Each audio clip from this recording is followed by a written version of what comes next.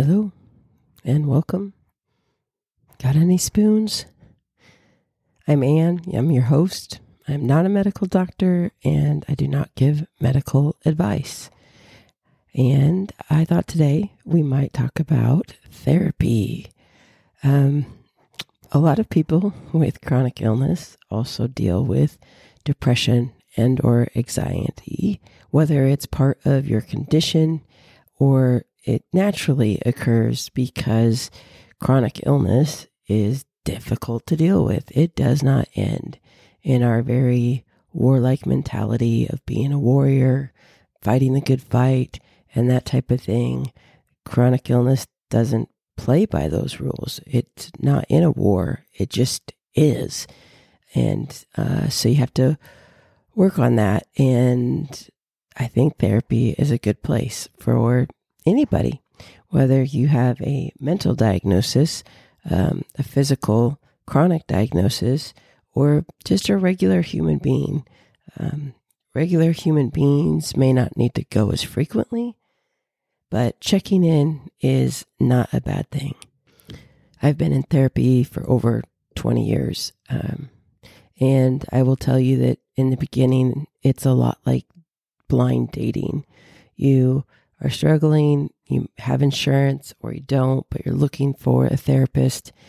These days you can get on the internet and see what their profiles suggest and their leanings, whether they focus on couples or problem children or trauma or bipolar type thing. There are doctors who specialize in medical stress. That's pretty interesting.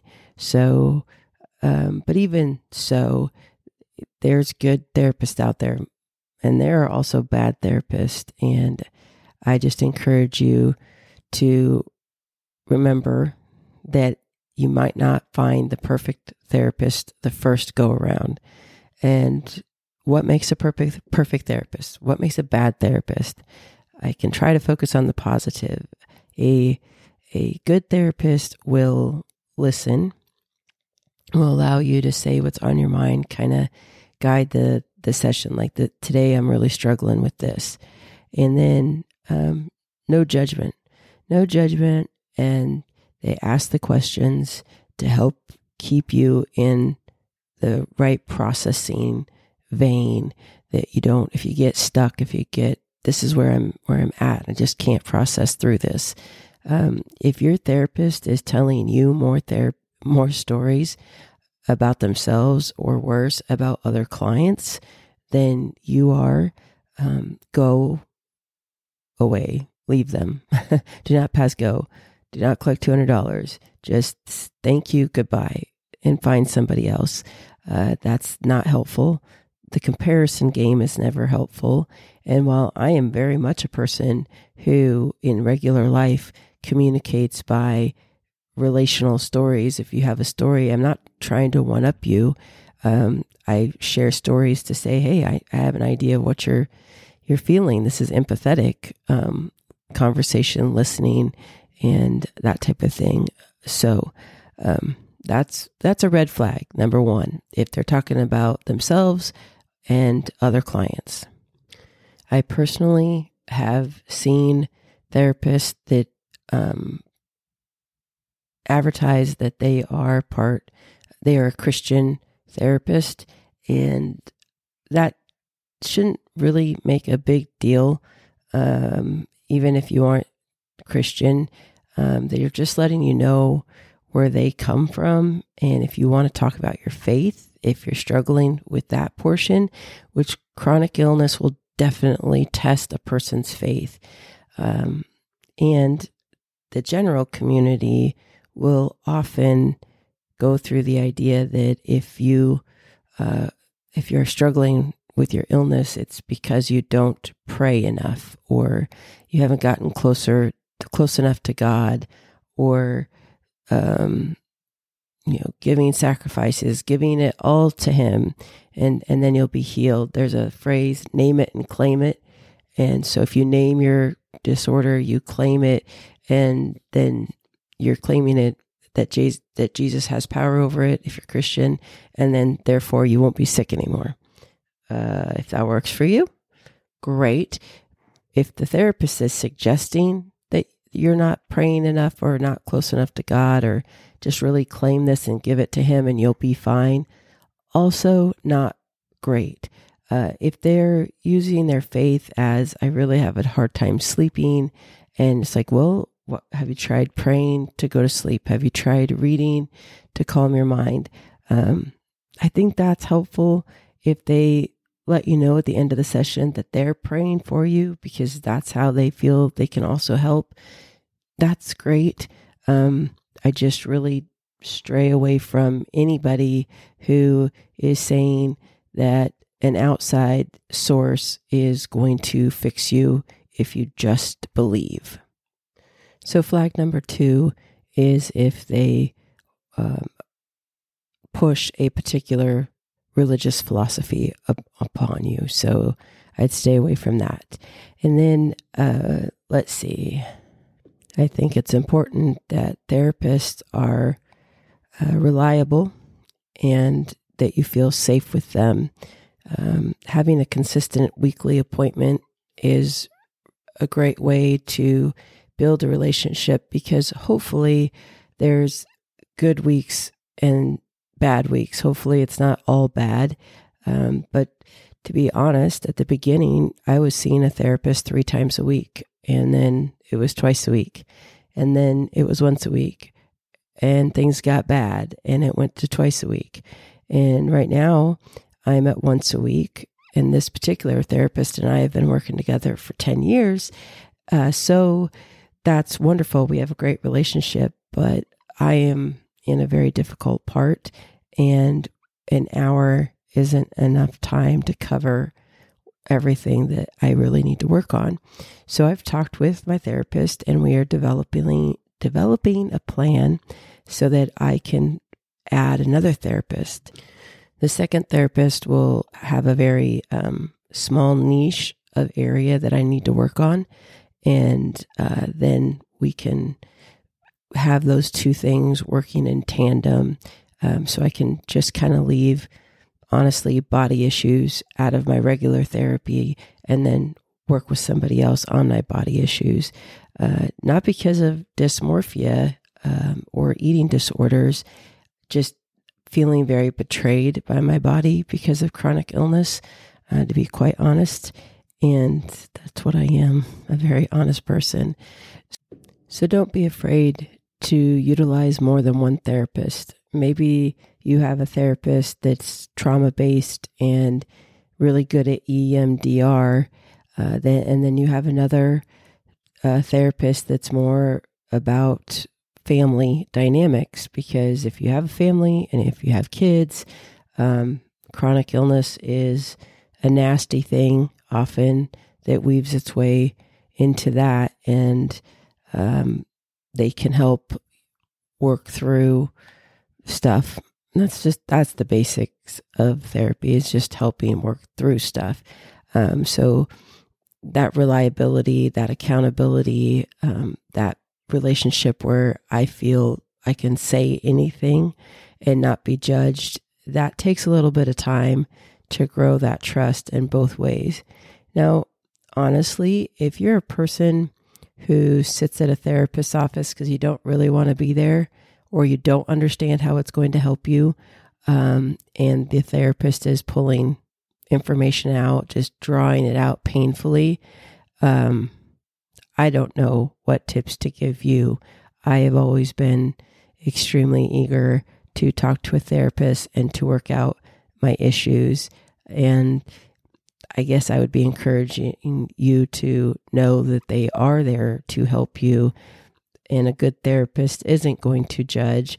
And there are rules that they cannot talk to your family, your parents, your spouse without your express permission.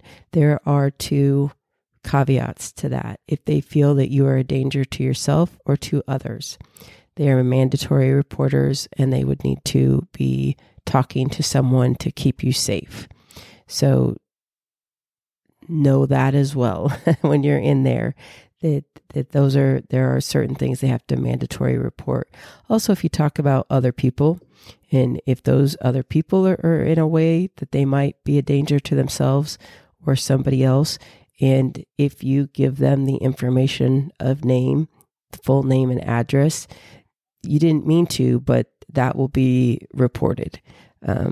So finding the right therapist might also include looking at their credentials. As I receive Medicare, for Medicare to pay for my therapy, I do have to have a licensed psychologist. So they have to have their PhD. Having your PhD is different than an MD. The psychiatrists are the ones who can prescribe the meds, and you're not going to be doing a lot of therapy with them.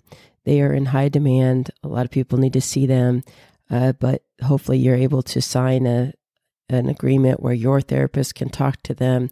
So if they see different reactions or the way medicines are working, there can be that source of person who's not like in the story. What's those words? I don't know. Words, man. So there are licensed therapists and social workers that can do therapy, and they are often more reasonably priced. Maybe reasonable isn't even the right word, right? Because they haven't gone through the education. They don't charge as much because they don't have as many credentials. But in the same way, they also don't have as many specialties and the ability to help certain situations. If money is an issue, there are therapists that will work on a sliding scale. They're usually attached to your community by the county services, but some of them are just private practitioners.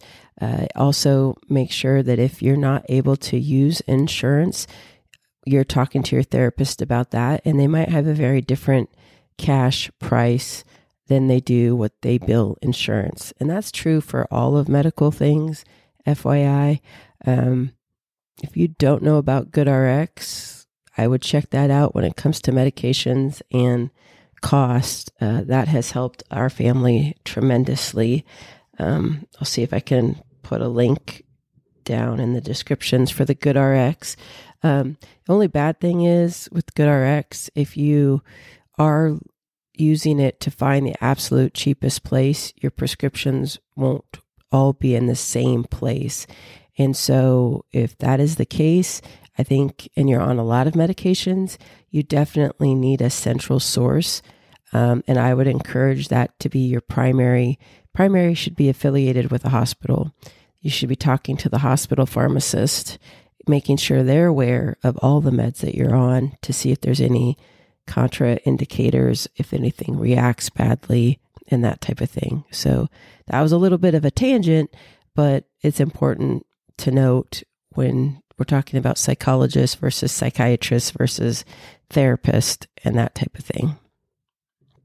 Because of COVID and the pandemic, telehealth for therapy opened up. That really wasn't something that was able to be offered prior to 2020 with insurance-based therapists.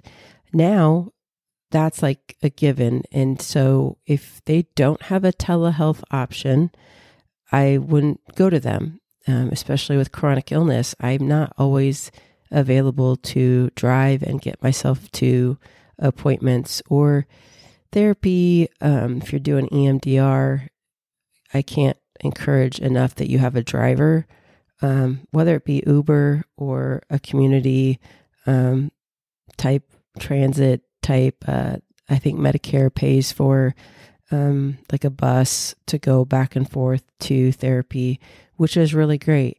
And EMDR will take it out of you. Therapy often takes it out of you. It sometimes encourages you and energizes you. You really made a breakthrough, and those days are fantastic. And I would encourage you to write down those epiphanies, those breakthroughs, maybe put it on your mirror and really focus on that. Also, if you start to journal at the beginning and keep a journal so you can look back at where you've been and where you're going, Facebook is kind of like that already. It reminds me, oh yeah, 14 years ago, blah, blah, blah. I'm like, bam. Thank you for that friendly reminder, Facebook. And guess what? We have hit the 15-minute mark. So let's take a break, get a drink, get your water, take your meds, and come on back. Welcome back. While there are many different specialties within therapy that I mentioned, trauma and medical stress, family therapy, eating disorder therapy, and that type of thing. I think one specialty that we might miss that might be important to talk to on occasion, if not regularly, is a grief counselor. That is probably the biggest smack in the face for many of us with chronic illness. There's a happiness typically when the diagnosis comes with chronic illness, in that we've struggled for a long time. We've known there's something wrong. We've had to advocate and fight for ourselves. And if you're anything like me, you want to believe that once you have the diagnosis, that gives the medical community the hook, the meat that they can sink their teeth and claws into to really get at after what's going to help. And if that is the case for you, fantastic. As a person with a rare genetic disorder, that diagnosis gave me a great peace of mind and validation, and it still does. But the problem is I don't have medical staff that know about it or know what to do about it. In fact, when I was looking to get the diagnosis, there wasn't a single geneticist in my metro area that would see me without a cardiogram that was, off, because there's different types, 13 subtypes of Ehlers-Danlos. One of them is vascular, and it's the most deadly. And so I guess that's the one that they feel like they can do something about, and the rest of us be damned. And that takes some getting used to. It does affect everything. It affects our lives in so many ways. It affects our bodies in so many ways. And you can ride that roller coaster of, okay, now I know what I'm going to do. I'm going to research online. I'm going to figure out, what the best diet is for me, what the best exercises are for me, what the best. And then your body can still betray you. You can always be doing your best. Again, chronic illness doesn't play by those rules. And so there's grief. There's an ebb and flow of it. And whether you're grieving the life that you thought you would have, or friendships or relationships, it's part of it. And I'm not going to try to sugarcoat it. There will be grieving of that which is lost, perception or otherwise in reality. So if you need to see a grief counselor, that's okay. Most of us do. I don't know that grief groups are good, because typically they focus on the loss of a person. Now, yes, we can grieve the loss of ourselves, the prior to illness, or that which we envisioned in the future. But unless you can find a grief group that focuses on illness for the living, probably not going to get the right support in a group of grieving spouses or parents or that type of thing. Will you find support in groups? Yeah, definitely. But maybe not the therapy that you need. If you are one who has gone to therapy and, quote, graduated, congratulations. Education never stops. If you need to go back and go to a different therapist for a different issue, that is not a failure. That's being human. We are constantly growing and changing. And if you're a stagnant person and you're just fine the way you are and you're stubborn as all get out, I'm glad that ignorant bliss works for you. That is not the way I roll.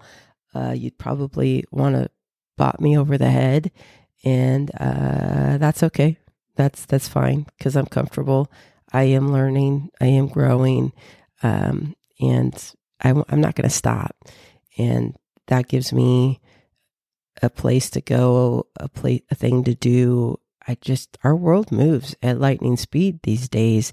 And I'm not going to bash any generation, by the way, because what they're dealing with is not what we dealt with or the generations in the past. So, boomer, if you are a boomer, I'd like to know what you would have been doing if in your pocket you had all the information, had a more powerful computer than what sent the guys to the moon. Don't give the younger generation a hard time, because they have got a lot of information, a lot of distraction, a lot of responsibilities, just a ton of things to work on through with. So there's my little tangent on generational stuff. And if you don't agree with it, I'm not even going to encourage you to leave them alone. I'm actually going to say, well, how about you educate yourself? At least start a conversation with young people and be that therapist that's the good listener and not tell the stories. Yes, I know young people can learn from their elders. They will, but if you never listen to them, they're not going to listen to you, which is also, yes, it does tie back to therapy, in that if you're caught up because your therapist is younger than you might have a problem. Because I don't know. Yes, when I was in my 20s, my therapists were older than me, but I've hit the 50 mark. I don't know if my therapist is older than me or not. I'm not very good with age, and that's what a good therapist, they have boundaries. They're not going to tell you about them. I don't know how old she is. I've been with her for 10 years. I know how many kids she has only because she's a woman and I saw her belly grow. I knew there was 3 of them. So not that she was making that an issue ever. She had her maternity leave, and she set me up with someone that could be my interim counselor, and that all went well. And that's another thing. We were just talking about telehealth, that a good therapist right now will be able to offer telehealth. They'll also have a 800 crisis number, somebody who's on call all the time, or at least a plan if you're needing help in the middle of the night. They should be giving you those step-by-steps of what to do, where to go, type of thing. One last thought, as I brought up the younger generations, if you're listening and you are of the younger generation, if you have pronouns that are fluid, or they, them, or just the fact that you're respectful enough to introduce yourself and say, my pronouns are she, her, I think it's important that you find a therapist who supports that as well. So many people in my generation, sadly, do not understand transitioning, gender fluidity, and non-binary, for that matter. People in this group, more than just the alphabet mafia, as they say, struggle a lot, and you guys, they need support. And I sure as heck would hope that you wouldn't be going to a counselor who would try to be pigeonholing you into your biological gender identity, and just because you like dresses, they're going to still call you he and him, and you're Victor, and never ever will you be Victoria. And if you're they, them, I mean, that isn't the issue. If it is the issue that you're seeing them for, I hope that it's a supportive relationship and not a combative one. You deserve that. You deserve to explore who you are in a safe space. That's what therapy is about. And if you aren't supported, if you don't feel safe, please know that there are therapists out there who can offer a safe place and support. There is a whole community that can offer a safe place and support. I'm not going to say that they're just everywhere and easy to find, but they do exist, and you're worth it. Find those people. Find the people that will support you. It will be a much better journey with that type of support. So thank you for letting me talk, get a little bit on my soapbox about therapy. And really, everybody needs to see a therapist at least a little bit. Sometimes we all go through stuff, and finding that right person. So have a great week. Remember, you are not alone, and you are loved. I'll talk to you next week.